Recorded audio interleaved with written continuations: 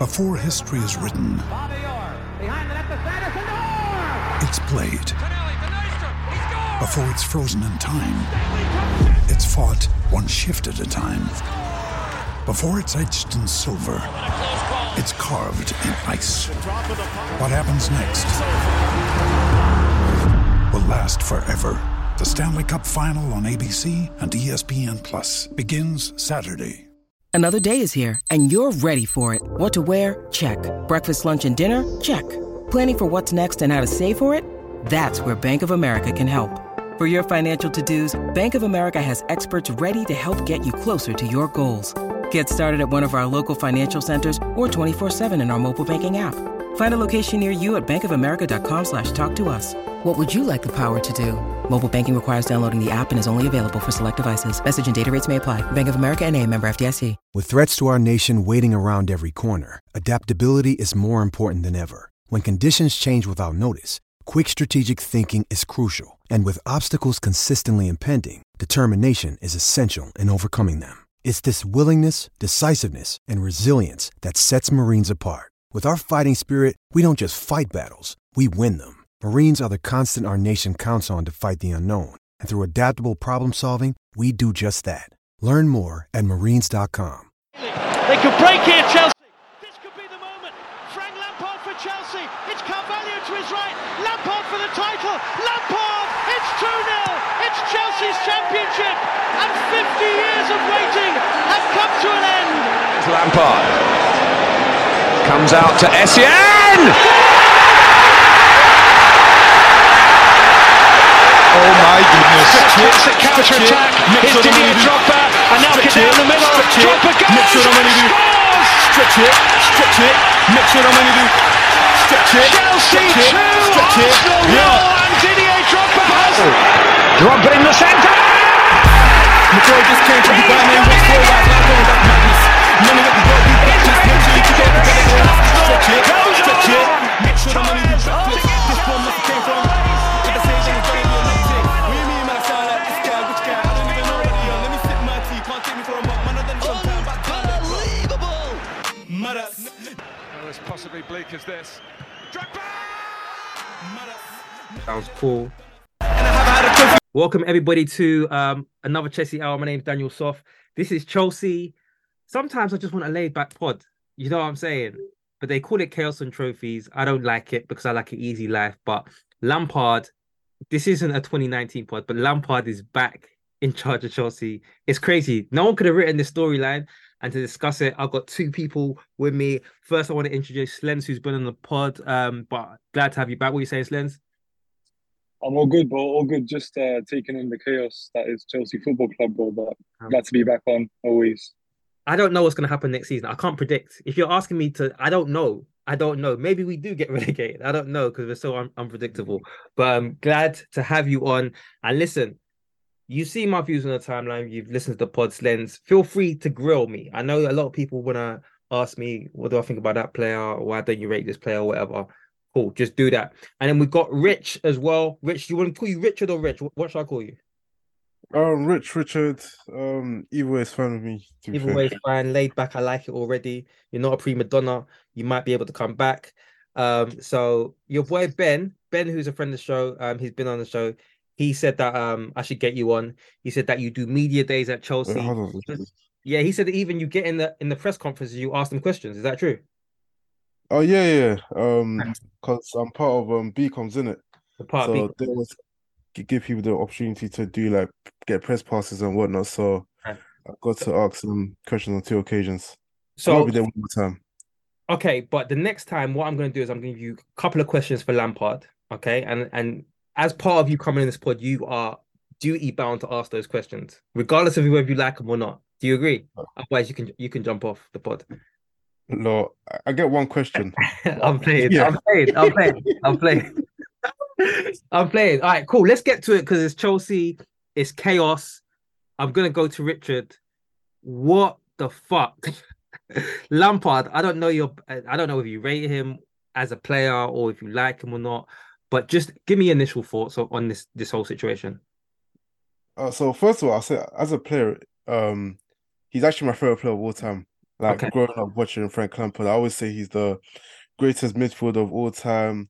Yeah. I don't know why he's in the same sentence with Gerrard because like Sleepy G shouldn't be in that conversation whatsoever. But this is not Gerrard slander. So as a player, I'm actually very fond of him. Hmm. As a manager, it's a bit funny because obviously you saw the job he did with Everton, even though I do think that was a sinking ship. I Hmm. think Sean Dyche is able to get more out of that Everton team. And I Hmm. think with Chelsea, the first season, I think he did a good job.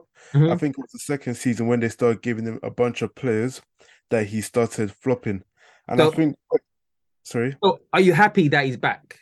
Even if it's just like your favorite player's back, it's 10 games, there's nothing to chase anyway. Maybe some people say the Champions League, but who knows? Yeah. Are you just happy to see him back in the manager's material seat? Um, with the way the season's gone, there's nothing to be happy about. What Okay. I would say is I don't have a major issue with it Okay. as long as he's not there next season. Okay. Um, Okay. that's my biggest thing. So as long as he's not there next season, then I think he can ride it out for this season. Let all the negativity and the clown show that's going on with Chelsea, he can take it with him at the end of the season as well. And then we'll appoint someone proper be in the summer so they can do all their summer transfers and whatnot. Okay. All right. Okay, cool. Slins, we need the context as well because you know how Chelsea is. There's loads of divides. They want to know, what are you in? Was you a Lampard fanboy like Rich as a player? What are you thinking about him as a manager? And forget all the as an interim, is there a part Yeah. of you that's just happy to see Lampard in the managerial seat? Well, I'm gonna start off by saying that obviously when he first came in, I think we were all welcoming to Lampard because of the player, right? Yeah. And we understood our context, understood where we were in terms of the transfer ban. But I'll be very honest, like I'm probably one of the earliest Lampard out guys in terms of that FA Cup final against Arsenal. I Yeah. kind of was like thinking this is the end of the season. Kind Hmm. of had a nice run, but I know like eventually he'll show his true like managerial colors, and Hmm. unfortunately he did in the end. So I was very strongly Lampard out towards the end, and it wasn't anything to disrespect him. It's just that the job was too big for him. In Okay. this context now, what I will say is in the context of the season, I can't really be any more angry than I already am. So him coming in doesn't even surprise me. If I'm being honest, it doesn't even surprise me. It's disappointing because I started off the season with Thomas Tuchel. Now I have Lampard as my manager. It's very disappointing, but it's something I have to accept really. It's crazy. Um, people know me as a Lampard hater, and I don't understand why. You know what I'm saying? Like, I feel like the truth is I don't like him that much, and I've never really liked him, even as not as a player, but you know, he's just never been my favorite. Richie said he's his favorite player, but I just don't. You know, sometimes you don't take to people. But I feel like And why not?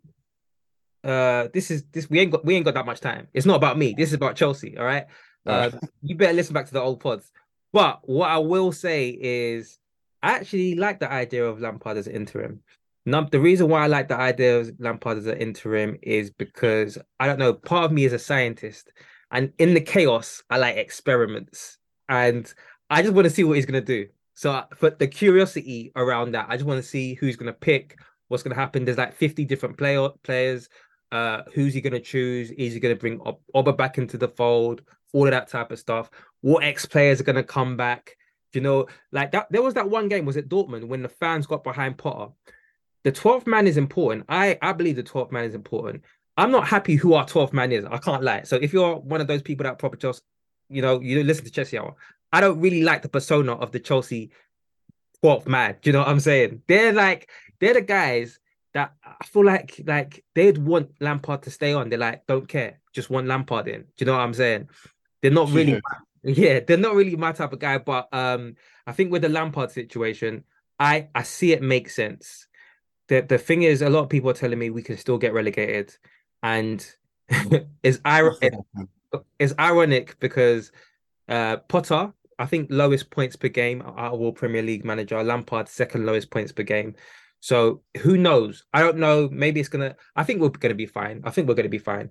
But yeah, I just think the whole, like Slen said, the kind of, we've already blown up. It's already chaos. Like Lampard coming in doesn't. It's 10 games left. The season is done. Who knows with the Champions League? I don't like have any hopes. And then that's what I'll throw to you, Rich. Next, do you have hopes for us in the Champions League? To go on and win it, I'm not 100% sure, but I do think we can beat Madrid. I think when you look at the past 2 seasons, I do think we're better than Madrid in 2021 and 2022. I do think last season was just more of that Mendy mistake and the Kante mistake gave us too big of a hill to come back from. But I don't.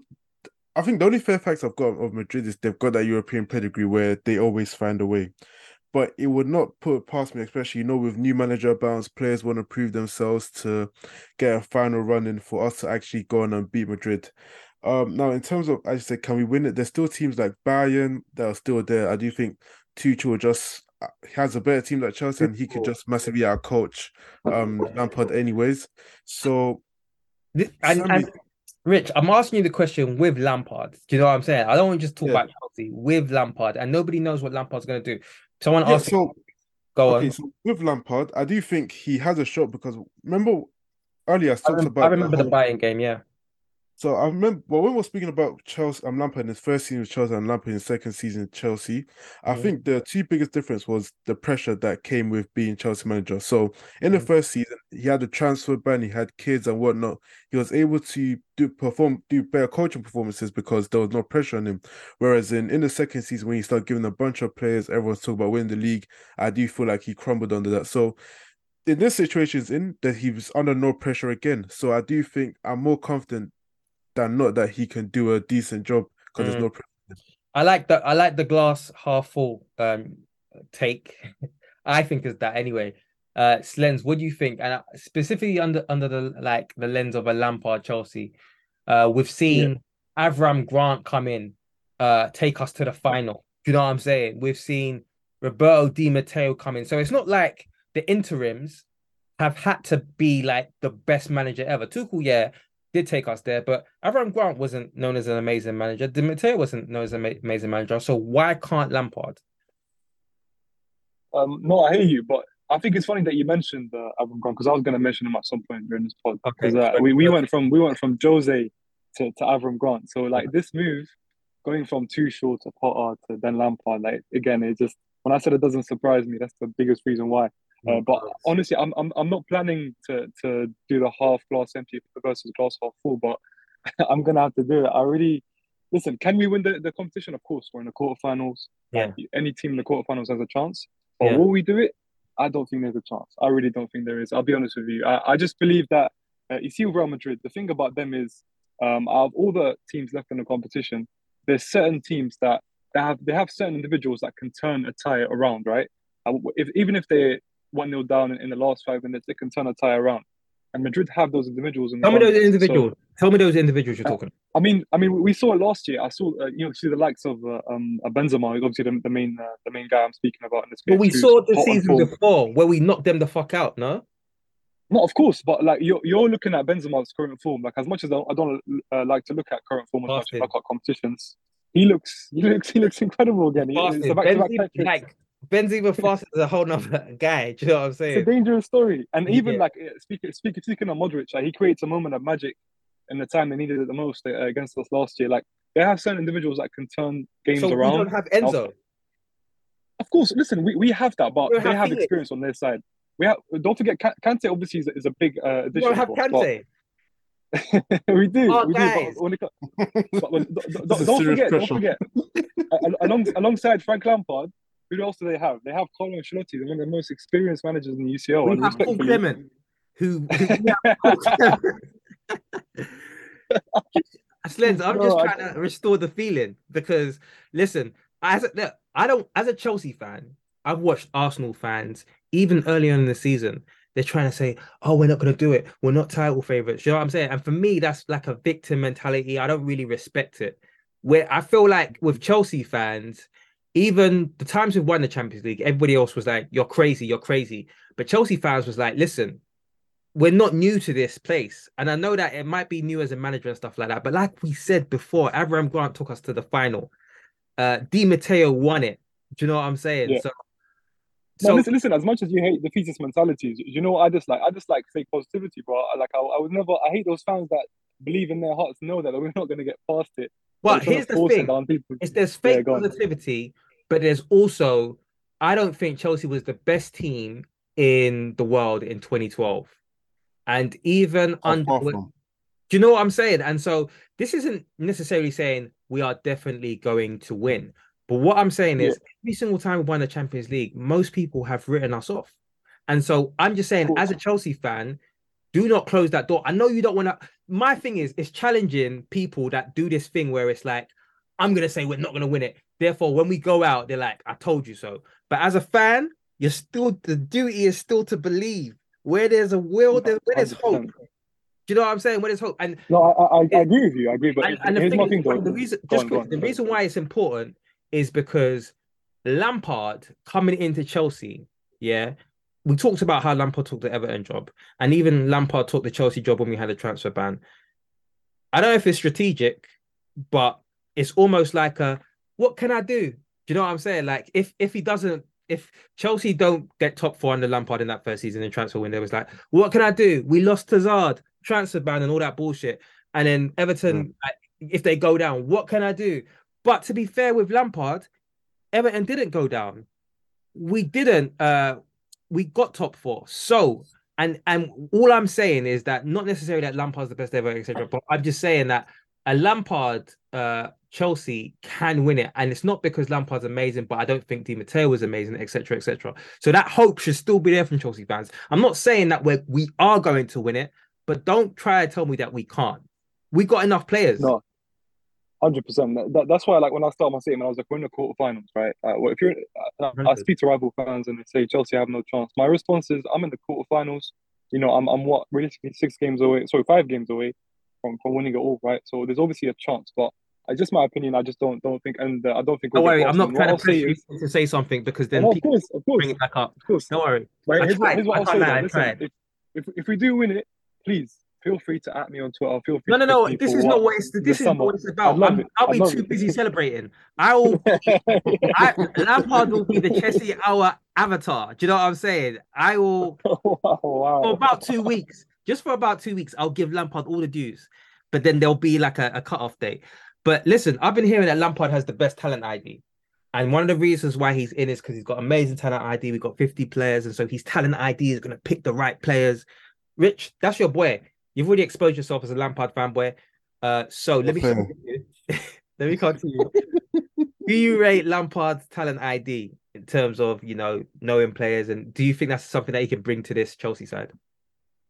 Um, I don't know. Wait, so two things is one, his talent ID doesn't really matter because, and I'm hoping he's not there next season anyway. So all that talent ID talk and rubbish doesn't really make any It, sense. it But matters. It matters because he's coming to a team and there's 50 players and he has to pick which ones should play. And so he needs good talent ID is not just about buying players, it's about picking 11. no, true. Okay, but then in that case, I think he started 11s when he was at Chelsea. There was nothing ever wrong. There wasn't too much wrong with it. I think it was just to do with actually getting them to play the system defensively because we seem to concede a lot of individual mistakes. Whereas at first I thought it was just the players, but then Mm. when you see other teams, the way they set up, those teams are making individual mistakes. So I think it's more to do with the way he probably sets up his team. And I said under pressure, he probably gets in his way too much. But in terms of the starting 11 he was putting out when he was at Chelsea, apart from maybe I wanted to see Hudson-Odoi start more games.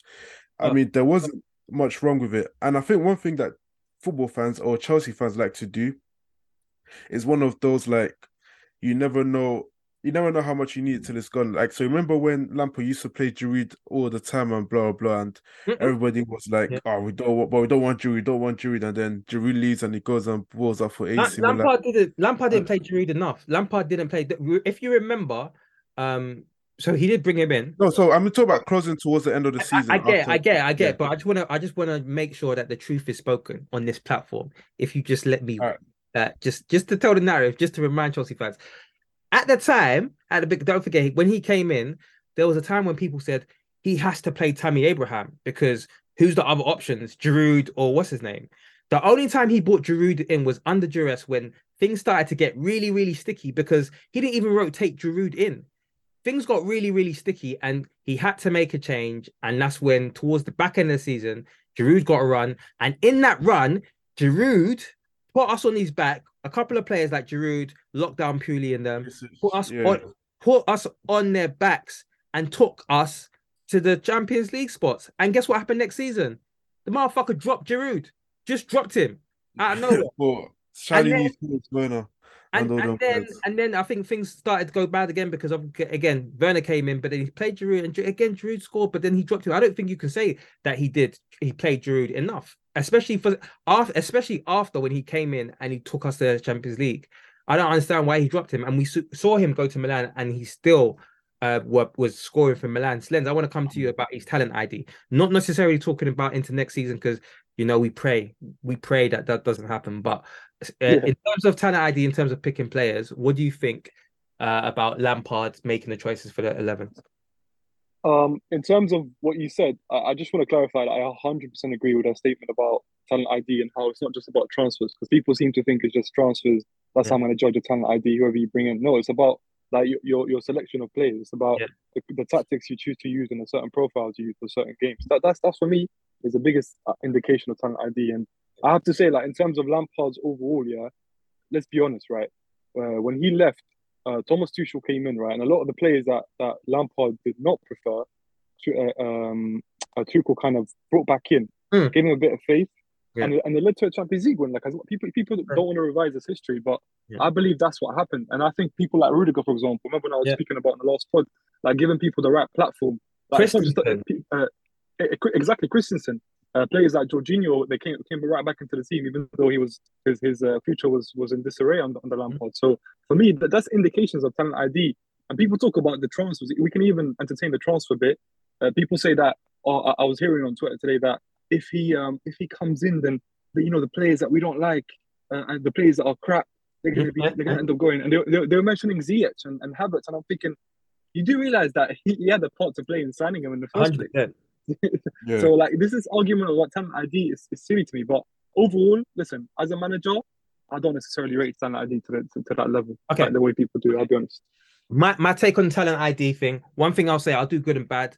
I think at least under Lampard, we played strikers. And look, when we bought Werner, I think that was the first time where it felt like we wasn't playing with a striker under Lampard. Because Werner always played with a striker at Leipzig. He was like the second striker. And so there was a time when in that second season where it was just Werner, where it felt like we're toothless. But apart from that, back then under Lampard, Havertz wasn't playing as a striker. And so where it was Tammy at first, and then like we talked about, it was Giroud.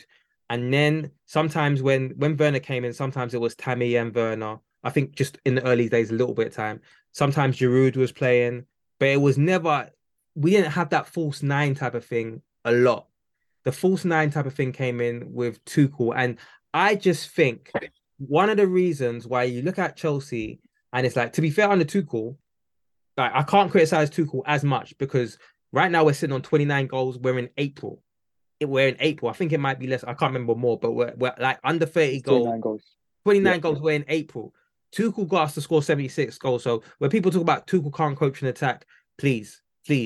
But this season, what I'm saying is, or since Tuchel's come in, that's when the idea of Havertz, the striker, came in. And now people even just see him as a striker. But I just feel like a lot of the time since then, we've been so toothless because we haven't really played with someone that's been forged to score goals. Do you know what I'm saying? I feel like it's a different beast when you're asking someone to be the responsible one to score week in, week out. And I don't think that you could just take someone out of the blue and say, rah, you was a midfielder or you was a left winger, and now all of a sudden we want you to score week in, week out. Like I think Daniel Sturridge's done a great piece about how a lot of Chelsea players, when they go through, they don't have a finish, like a go-to, like, do you know, like when you go to golf and you're like, hand me that.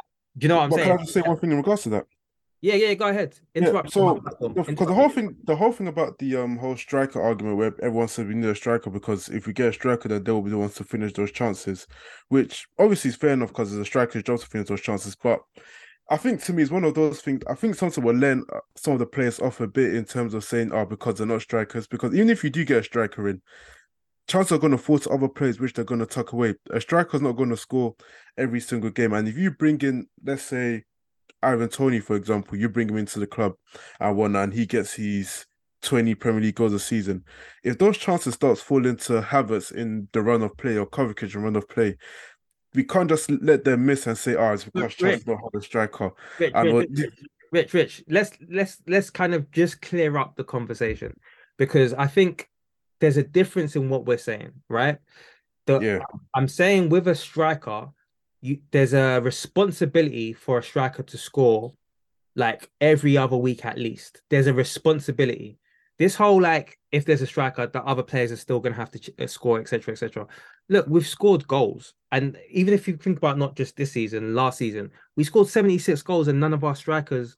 No, there was no striker to. Do you know what I'm saying? So the idea that we can't get contribution from the other players, I think, is dead. I think we do get contributions, but I think also the reason a lot of times where players don't have that calmness in front of goals is because Chelsea are chasing the game.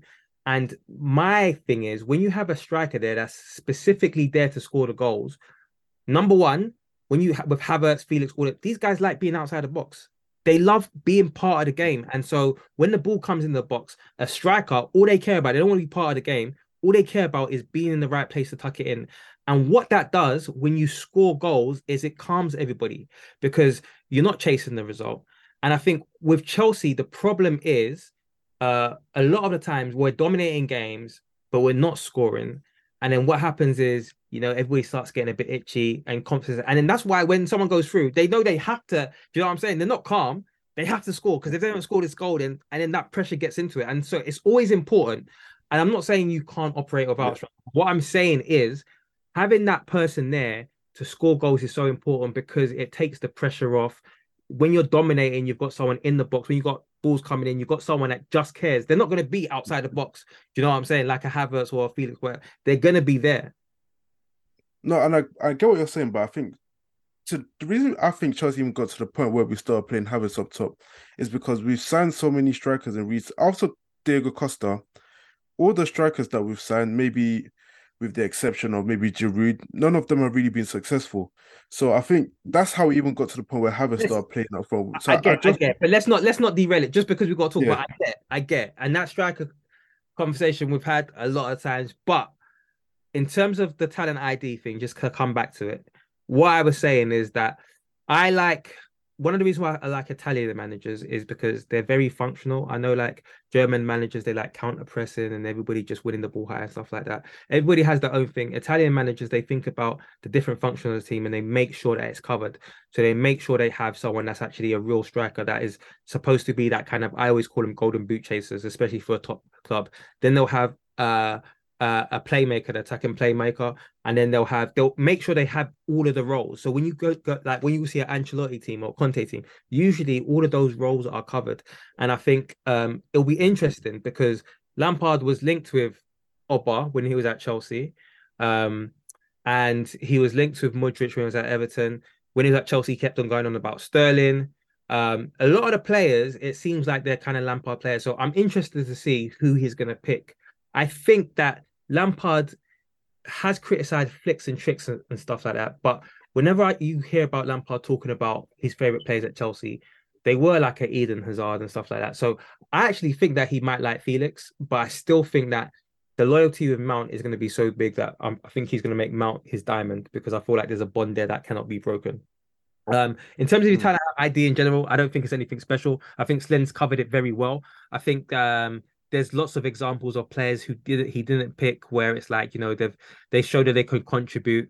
And also a lot of players that, like he took credit for when we signed him because they're like, yeah, Lampard called him up. But then as soon as they started playing well, it's like Lampard didn't want him. So I think the jury's out in his talent ID. But I want to talk about Mount because we just mentioned him. So I think it's a bit weird because we're talking. Been hearing Potter saying, "Oh, Mount's got to sort this stuff out with the board and stuff like that," and maybe that's not why he's playing. Then we're hearing things about little injuries and little niggles and stuff like that, and that's what. But then after the match, he's sprinting. Do you know what I'm saying? And so yeah, I don't know. And to be fair, listen, I always look at the canary in the coal mine as basically when you canary in the coal mine, it means like when a canary flies away, that something's going to happen. And I think with Alex Goldberg and Matt Law, whenever they start turning on an individual in Chelsea, then I just got a feeling that I start to get a feeling that, okay, Mount doesn't like these people, and it's happened before. I remember with like Lukaku, like one of that Alex was really behind Lukaku. All of a sudden, really early, he just turned, and I was like, I think Mount's turned off of him, because they obviously them guys speak to Mount, and so it seemed like both of those accounts were a big part of supporters, but all of a sudden, bam, they went the whole like 180 on him. And like all of a sudden they just started to hate Potter. And so whereas a lot of people think it's like a Todd Bowley thing that is preventing Mount from playing, I actually think it's a Potter thing. And I think that Mount would play in the next game under Lampard. But I just want to talk about the kind of Mount thing. Obviously, Lampard's going to come in. I think there's no way that they're going to tell him not to pick Mount. I don't think he'll take the job that way if he had to do that. So, Slens, what do you think about the whole Mount thing in terms of for the rest of the season with Lampard?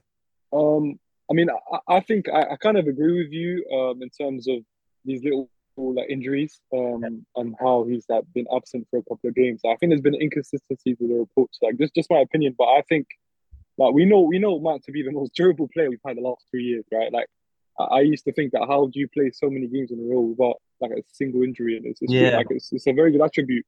But this season, like there's little injuries that he has been reported that have caused him to be absent for games, and sometimes he'd be on the bench and not come on. And that's by the way, just want to give you a stat. Before Potter came in, whenever Mount is in the team sheet, he would see game time. Like whether it's as a starter or on the bench, he would always come on. So that was always a thing, right? So the fact that there's a change shows me that maybe Potter has a part to play, or maybe the contract situation has a part to play. But if the contract situation hasn't changed, so we get to see, because the contract situation is the same. So if Lampard is playing him and he hasn't signed that new contract, then doesn't that suggest this Potter? No, it does. I think it clarifies things. But I actually have a feeling that he won't be as regular, as a starter as he would be under Lampard. Just have a feeling. I don't know why, but I think with this new ownership, they kind of gave ultimatums to a lot of players in terms of having 1 year left. So I think that will lead to their input sometimes. I'm hearing, obviously, when a manager gets sacked, all of this shit comes out. Like they're calling Potter behind, or Harry Potter behind his back. They're calling Havertz Hogwarts and whatever. All of that type of stuff comes out. And what also came out was that the ownership was shocked that he chose to play Ziyech. Do you know what I'm saying? So if that's the truth, because obviously they tried to sell him, then he was in the lineup. If that's the truth, that means they're not really telling him who to pick, because they can't control who he's picking. And so, like, of course. Yeah. I mean, I agree with you, but I'll tell you what, like, this is obviously a conspiracy theory of mine.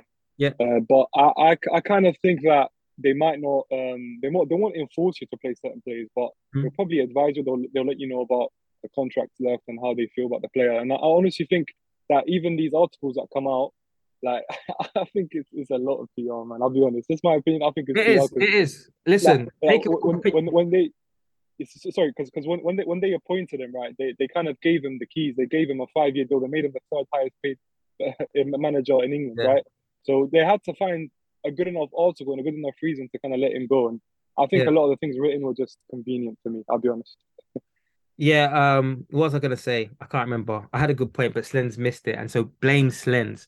What we're gonna do now is we're gonna go for a little break, an ad break, and then we'll come back and chop up some more. All right, cool.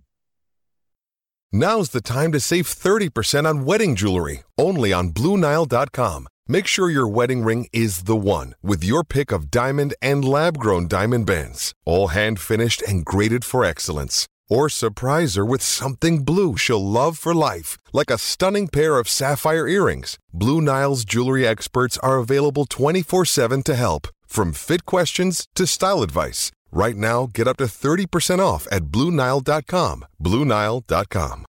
When you need mealtime inspiration, it's worth shopping Kroger, where you'll find over 30,000 mouth-watering choices that excite your inner foodie. And no matter what tasty choice you make, you'll enjoy our everyday low prices, plus extra ways to save, like digital coupons worth over $600 each week. You can also save up to $1 off per gallon at the pump with fuel points. More savings and more inspiring flavors make shopping Kroger worth it every time. Kroger, fresh for everyone. Fuel restrictions apply.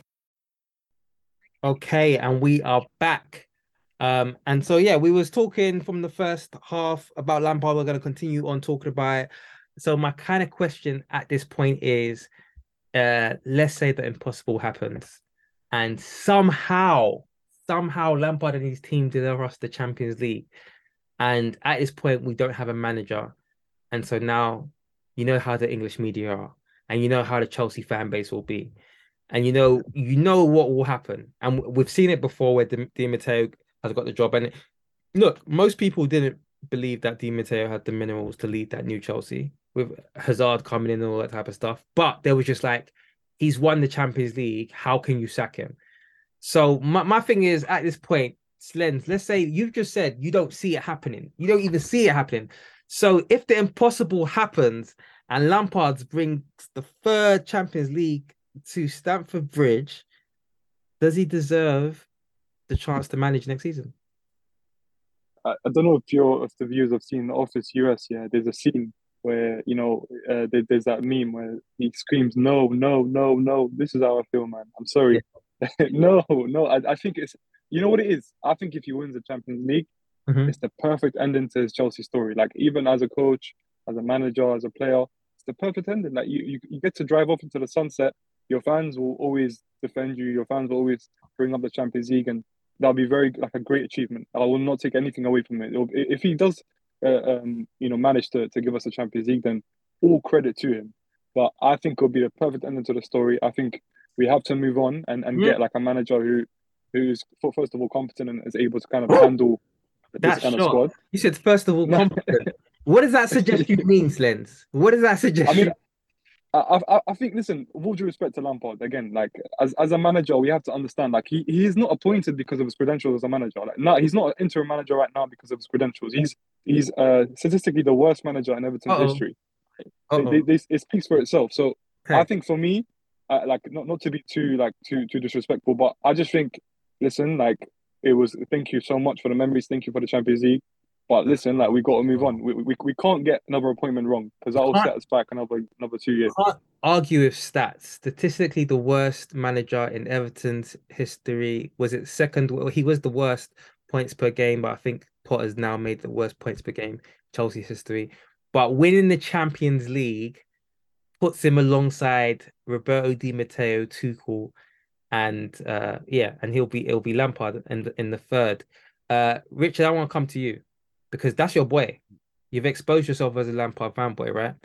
So if he wins the Champions League against all odds, everybody's mocking us. This is like going to go down as one of our worst seasons ever.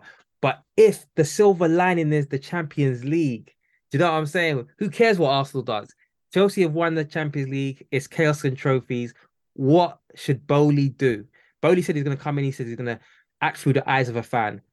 Do you think if Lampard delivers the Champions League, then they say, fuck it, just give him it? Because Slen said, oh, it would be the perfect way to end. But a lot of people say unfinished business. He's just getting started. What do you think? I think if he wins the Champions League and he gets given the job, it means Todd Boehly has failed as an owner, because it means they haven't done the due diligence to actually go and find a manager of experience. Because obviously winning the Champions League is the greatest club accomplishment you can ever do, but at the same time, we haven't competed for the league since we last won it. And Lampard hasn't shown anything in his credentials to show that he can be a league title manager.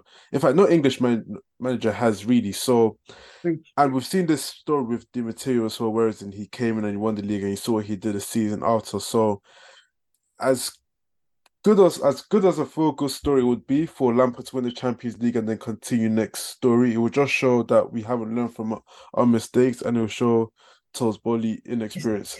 It's new mistakes. We're making the same old mistakes that we've made before because we got new people in, and they haven't seen the mistakes So they have to make their own mistakes, it seems, anyway, because he made a gang of mistakes. We spent like 250 million to Yeah, shape the but squad to Tuchel, and then we sacked Tuchel. We spent another 250 million to shape the squad to Potter, and now we sack Potter.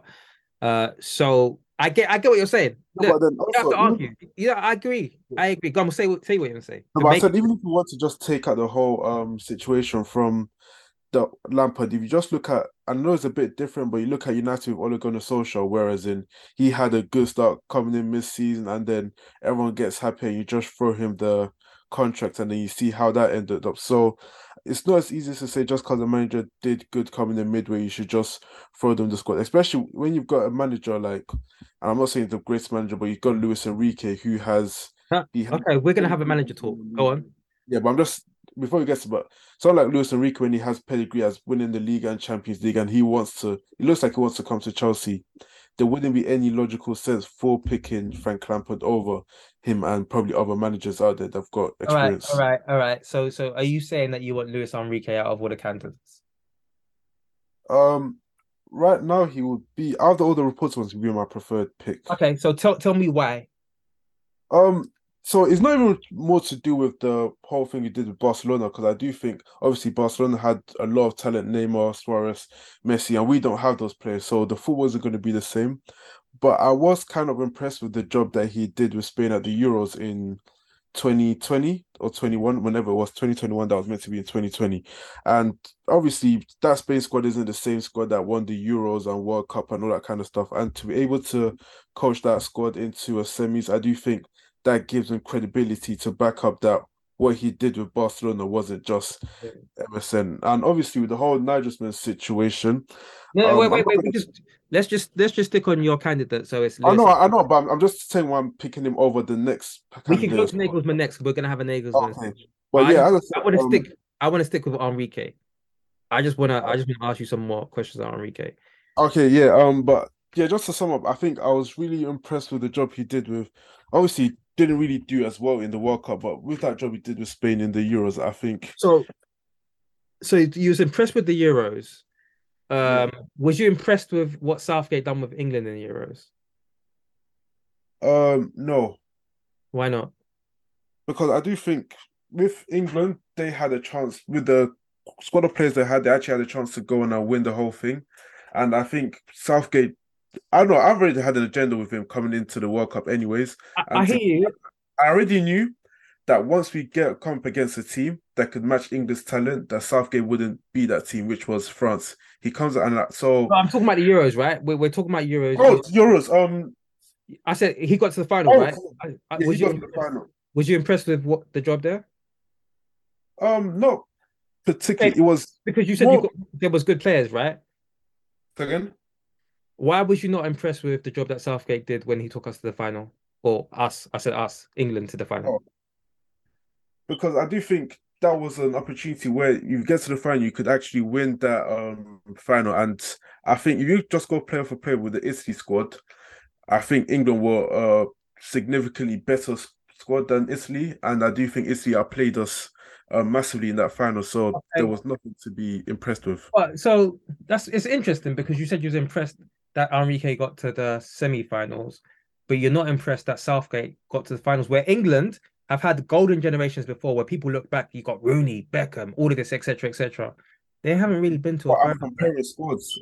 Huh? No, The but what I'm saying is, even with golden generations, England haven't been to a final. So when you're saying like the squads, yeah, but I can't look at football that way to say because someone failed with a golden generation and now has to start giving heap of success to someone that succeeded with a golden generation. well, no, all I'm saying. So the reason why I'm asking you this question is because for me personally, I don't rate like for a manager like tournament football. We know tournament football, like even a Millwall can get to an FA Cup final, right? For Yeah, international football, where actually the manager doesn't get to spend that much time with the players, and I'm not even just talking about in the tournament place. I'm talking about even throughout the year. They don't get much time. Again, um, it really depends on again, like you said, if you're managing France, you're blessed because you've got a certain type of players, and not just in terms of quality, but French players will have technique, Spanish player possession football, and all that type of stuff. So I just feel like I find it really weird when people rate managers based on tournament football. I've never seen a manager do something in tournament football. No, I remember Scolari. I remember we hired Scolari off of what he did for no, Portugal, and it's one of the don't worst take me back to those fucking times. appointments. Anyway, all I'm just trying to say is My I'm point, trying to with understand. tournament football. I'm trying to Look, I just understand how clarify you're something. rating a manager from tournament football. No, I said the job he did with Spain, taking what I assume to be an underwhelming Spain squad to the semis, kind of validates a bit more to me that the job he did with Barcelona wasn't just Emerson and hope. That's my point. I'm saying that if you give him a squad, I hear you. I hear you. I hear you. For me personally, I think anyone that takes things from national football as like international football as something to back up a point, I don't really. I think club football is the real competitive. That's the nature. Like what Southgate does. Southgate completely fouled at club football. I've seen him in under 21 football and national football. Him coming back to the Premier, I don't know what he's going to do. And Conte, as an example, Conte took an Italian squad that didn't really do good, and he showed promise there. But unless I saw what he done in club football, like I just don't. For me personally, I don't see how anyone could look at uh, a tournament. It's kind of like when people sign, players on the back of a tournament. Like when Real Madrid signed, what's that player?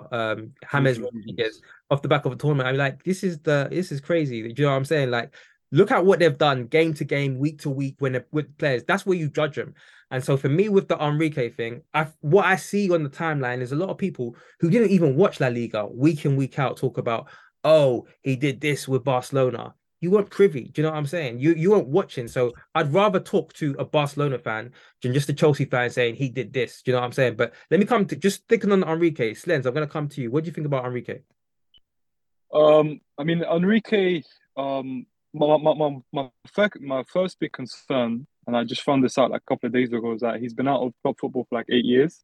Okay. To me, that's it's a little bit concerning because like, being out of football for 8 years, that's acceptable if you go back into the league. But coming into the shark that is the Premier League, you're facing competitors like Man City and right now obviously Arsenal are flying. So it's going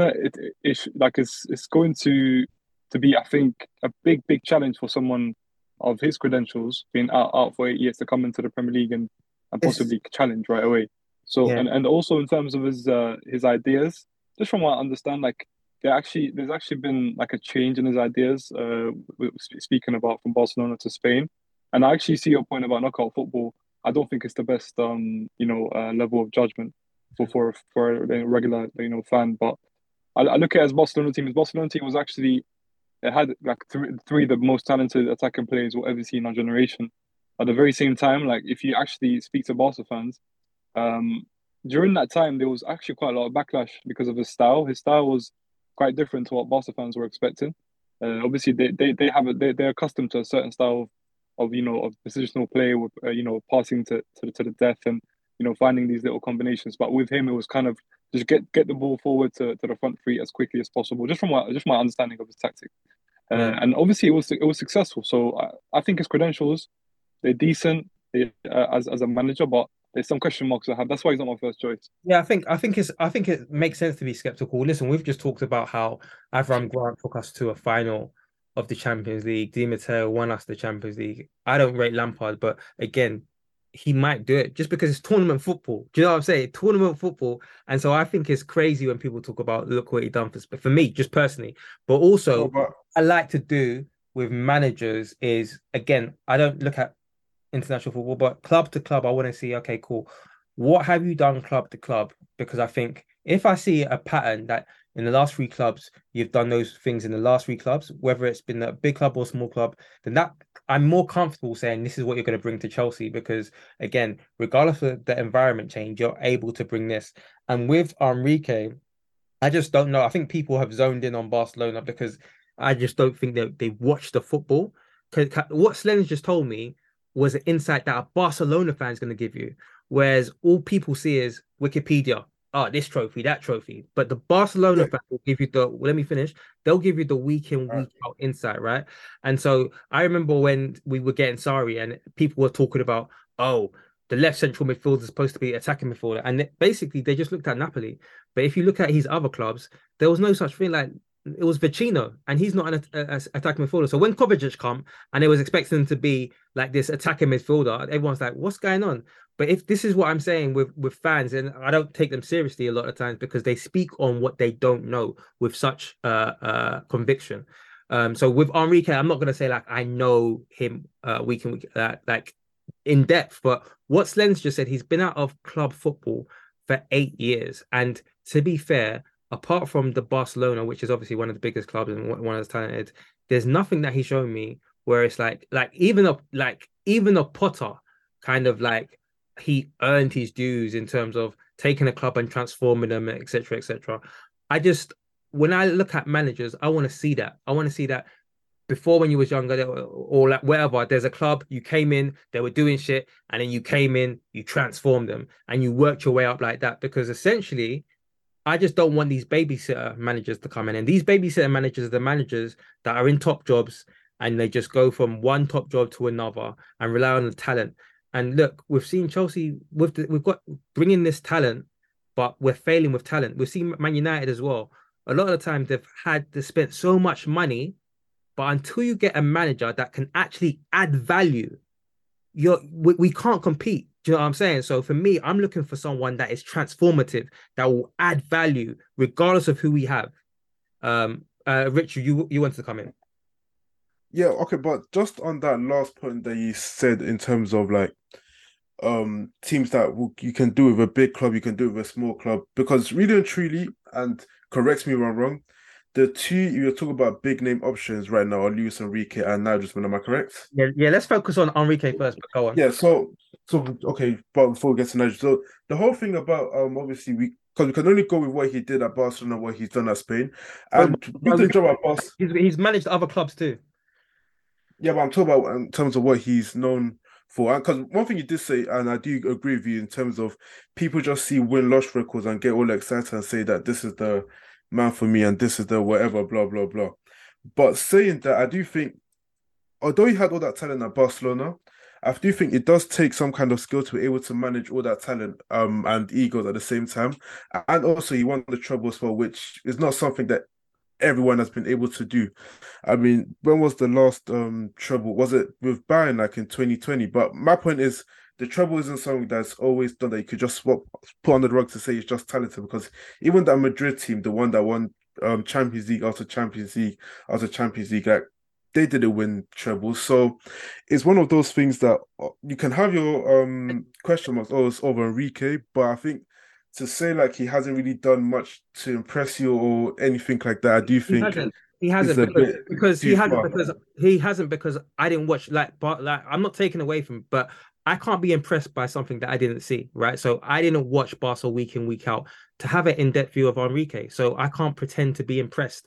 Like again, for me, I'm okay. I'm fine with saying it's a blank box. Maybe Enrique was the reason, and like it was his brilliant tactics, or maybe it was the talent, but I just don't feel comfortable with analysis.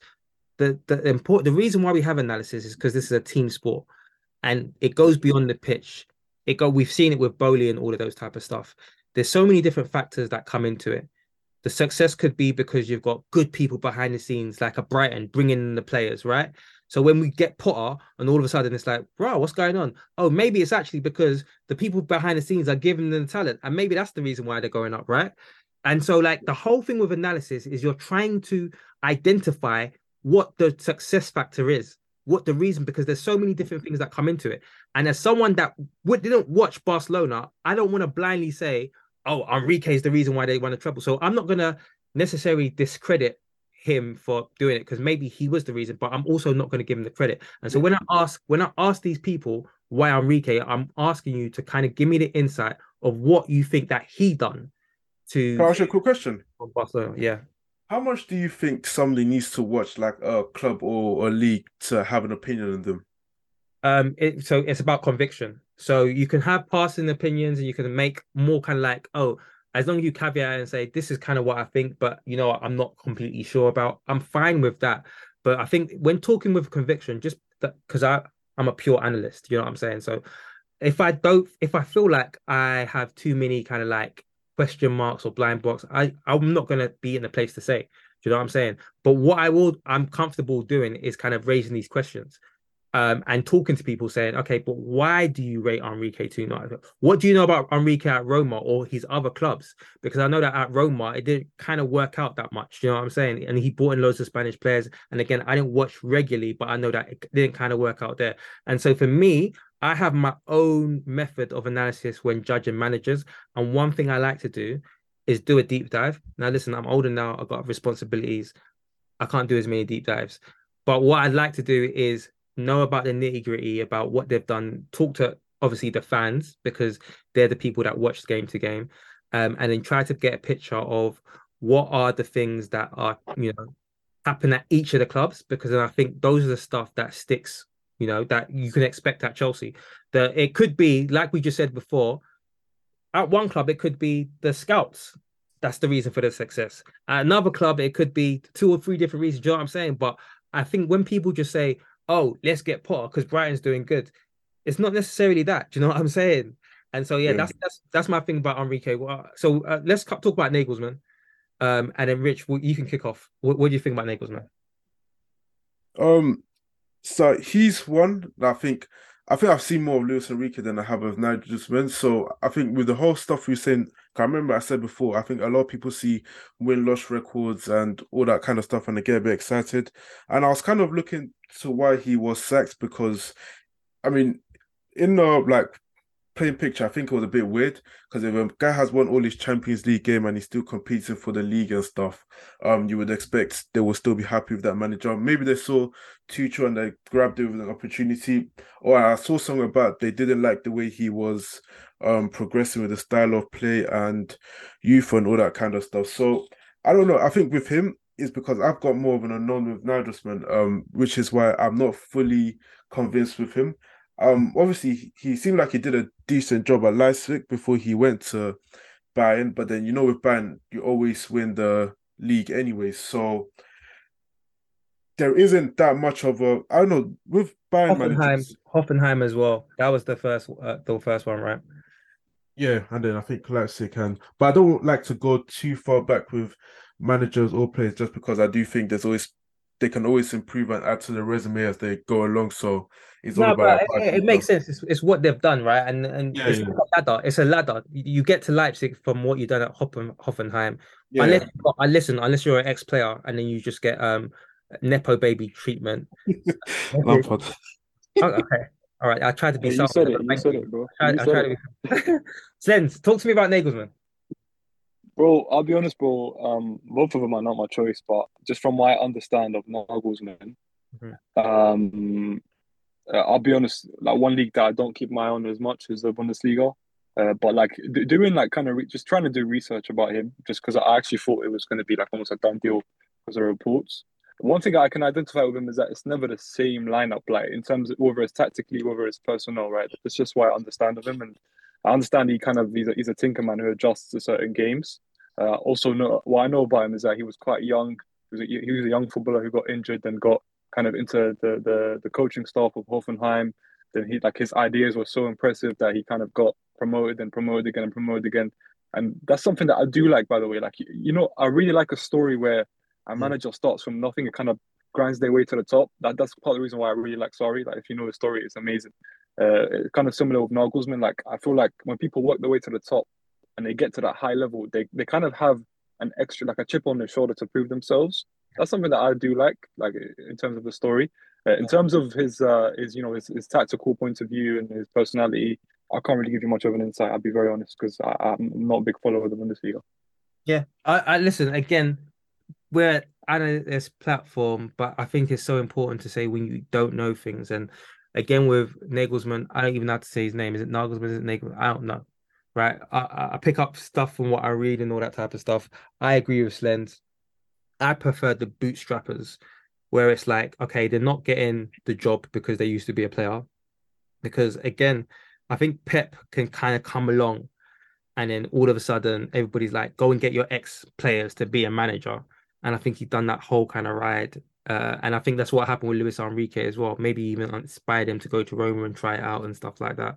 But there's those managers that actually they've had nothing handed to them. They've had to make their reputation because they can't rely on a footballer background. Do you know what I'm saying? And those are, for me, those are the managers that impress me. Like even Potter, who I didn't know anything about, because even though Brighton was in the Premier League, I don't really listen. I've got enough on my plate in terms of analyzing Chelsea. I don't give a shit about the other teams, right? But what I liked about him is he did kind of bootstrap his way up. But I think I was very early in terms of I'm going to give Potter a chance, but I just didn't see anything like special with him. With Nagelsmann, again, I don't know too much. I do like his story. Again, bootstrapped. Hoffenheim, I think from what I remember, they came in. They was about to get relegated. He came in like last 10 like matches, just kind of like now, and then he kind of saved them from relegation.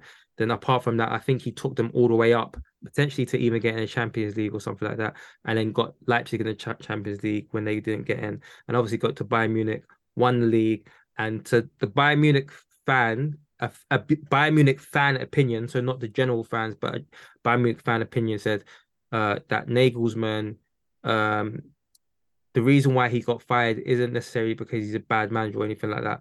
But they said that actually Bayern Munich are like the Bundesliga is a one team league. Do you know what I'm saying? Where it's like they wouldn't be competing with Dortmund. And he said that actually at this point they want an experienced guy that just because like the Premier League is like, okay, Man City live with this competition, but in the Bundesliga there should be no competition. And so it's such a high bar, especially like when a pretender comes along like a Dortmund, because obviously when Klopp started to compete with Pep, that was happening. Do you know what I'm saying? But at this point, they're like, no one should be competing. And so what they were saying is that Nagelsmann's going to be one of the top coaches in the world. That's just one fan's opinion. But he said that actually, at this point, they don't want potential because right now Bayern Munich aren't a potential club. They're a let's win everything now, let's win the Champions League now. But they said that for the Chelsea project, we've got loads of young players and we're doing a turnover and we're at the beginning of a cycle that Nagelsmann might make more sense for us. Now, that's just one fan's opinion. And again, a Bayern fan who watches week in, week out, but I'm not going to pretend to know too much about the kid. Is there any outside? So, Slens, you said that none of them you like. You like the sporting guy. Have you been talking to Alexa? No. Okay, so who's your guy? No. I'm the biggest Poch fan. I am the biggest Poch fan, and I think he's far and away for me like my first choice, and I can speak about him in depth. Sorry, yeah, Pochettino. I'm going to give you the floor to try to Yeah. convince me and Rich. Now, earlier, listen, you've done something great before. I think I was trying to convince you guys to get behind Lampard, but you brought out stats, and I can't. With facts, it's difficult to come back. So if you can pepper it in with any stats, facts, shut me up. Why should I? I can. All right. Here's what I told you. Like the two, I'll start off with the two pushbacks that I always get when I say it. When I say I want Poch. So the first one obviously is, he's a Spurs man. Now I just dismiss that. I just think like we shouldn't really pander to fans' wants and needs as a club, like as an ownership. You shouldn't really do that. I think you should take their opinions into consideration, but should never pander to their needs. And secondly, like in terms of him being a loser, like that loser tag, I kind of push back on that as well. But one thing I will say, what stands out for me the most is I can see a sample size in the Premier League right in front of my eyes. Like I saw it for 3 years. Like I'm a reasonably old Chelsea fan, so I've seen Spurs over the years, and I know what kind of team they are. I know their limitations, and he's the first manager that I've ever seen push their limitations. And I've seen them compete for two titles. As much as they finished third in the first one, and they competed with Conte at Chelsea the second one, I still think they competed. I think in the season that stands out for me is 16-17. They got 80 plus points. They scored the most goals, and they conceded the least amount of goals that season. And I think for a whole 2 seasons, they were undefeated at home. And that team that he put together, he actually, if you look at the signings, I wouldn't say he built every single player, but every single player improved under him. Every single player he kind of had a Poch identity, similar to the Arsenal team this year. Actually, when you look at the players in there, they're gonna have an Arteta identity. I feel like Poch is something very similar. Like you see Harry Kane, for example. Yes, he came up under Tim Sherwood, but he became Harry Kane after that 5-3 game against Chelsea, and that was a Poch to the team. Now Poch obviously operates on a 4-2-3-1 mostly, but what I really really liked about him is his adjustments. Like the 16-17 season when we were flying, we kind of faced him. We faced him at White Hart Lane, and he adjusted. I think for the first time in a couple of months, so 3-4-2-1 to kind of try and match us. and he actually got the best of us that game. I think also like in terms of formation, our current style, our current profile players that we have, the players that we spend a lot of money on, I just feel like it will suit that system as well. What I really like about him as well is his pressing, like his pressing mentality. It kind of comes from Bielsa. I'm a big Bielsa fan as well, by the way. So Bielsa has this crazy mentality of kind of one-on-one pressing, but Poch has kind of taken some of those attributes and just put it into his own team. He kind of sets traps with pressing, and he concentrates on like quick attacks.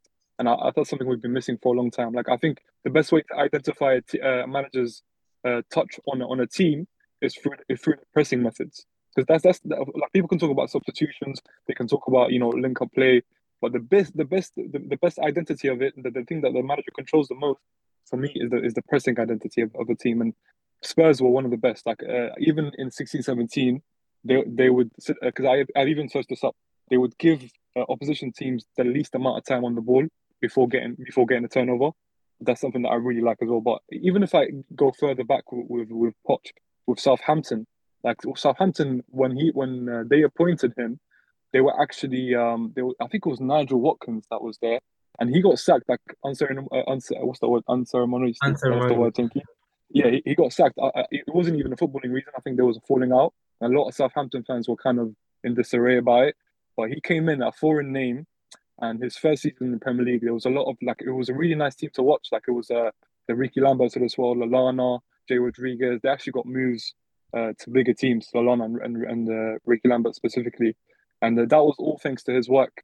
And finally, what I'll say as well is people talk about his PSG time, and one thing I will say about his PSG time is yes, like, you could see it as a failure to not win the league, but like I do think context, added, you'd say that he first of all he came in half a season, he came in December, and lo and behold, the first half of the season was by Thomas Tuchel. So I would never, convict Thomas Tuchel and say, oh, like for half a season you weren't really leading that league. So I want to do the same thing with Poch, but I also think that job is a poison chalice to an extent because the personalities in there are just very difficult to manage. Like they all have their own rights to be divas, and I'm not sure that like the best of managers there to control that situation. Thomas Tuchel involved. I just think, well, I'll say just to conclude. Sorry, I know it's been going on for a long time, but just to conclude, I think when Poch speaks, he speaks about his pressing methods and he speaks about the players' efforts. He speaks about the players needing to be 100% with him, and even the former players that he managed, they speak about him in the best of way. Like he had a good approach of being a friend, but also having a stamp of authority. I feel like I want that at Chelsea. We missed that with Potter, so that's enough. That's enough. That's enough. Yeah. There you go. There you go. Rich, what was he spitting? Did he convince you? No, because you gave him 5 minutes. No one interrupted. You was like, I'm no. out of breath. I'm out of breath, man. No, Come on, give me a no, break. it's not like Poch is a bad manager. It's just one thing to do with, as I said, the expectation of Chelsea is totally different with the expectation he had at PSG, Tottenham, and Southampton, the three clubs that I know off the top of my head. And as much as you want to say he didn't fail with PSG and whatnot, I think you could see his time there as a failure because with PSG, it's all about the Champions League, and he gets knocked out in the round of 16. All right. Am I correct? And then you also see the job with Tottenham as well. I mean, in hindsight, you can say maybe he shouldn't have started Harry Kane and his stuff and all that kind of stuff. You can understand why he started him, but you can see maybe managers with a bit more courage would have taken that decision and not start him. And as I said, with Chelsea, there's different pressure that comes. Like he wouldn't get that time to do all that building stuff that he was able to do at Southampton and then later on at Tottenham. So I'm not fully. Can I push back on that? Can I push back on that? You better go quick. Yeah. So what I'll go very quick. What I'll say is that you're right, 100%. Like the pressures are different, but keep in mind the pressures were different under a different ownership, right? Like these guys are talking about building, talking about getting the team to dominate, play attacking football. I feel like Poch can fit that bill, and I also think he can overcome that trophy drought. We've seen it before. Sorry again comes in, not a single trophy won in his career. He comes in at Chelsea's first trophy, so I think we can reenact that with Poch, bro. Okay. Listen. So that's last thing on that. Let's not forget. Listen. That was the vibe of the fan base. We're sorry, but yeah, continue. Okay. All right. Listen, I'm tired now. All right. Chaos hour, Chessy hour. I had one more thing I wanted to bring up, but I'm just tired now. All right, cool. So any Slens, I'll give you a last word before we wrap up the show. In fact, let's just talk about what do you want to say before we wrap up? I mean, what I'll say is, I think this ownership, like, I think we need to speak about a little bit more, like, this ownership. A lot of people kind of are waiting, and I'm one of them. I'm just waiting to see how things work out. But so far, like, they've left a lot to be desired, and like respect and trust is earned by fans, and they haven't earned any of it, honestly. Yeah, that's a good thing. And one last thing I'll say, sorry, Danny, one last thing as well. In terms of pandering to the fans, like, I really, really hope that's not the approach they'll have in the future, because fans are very fickle. Like, whether they go to the stadiums or write tweets, they're very fickle.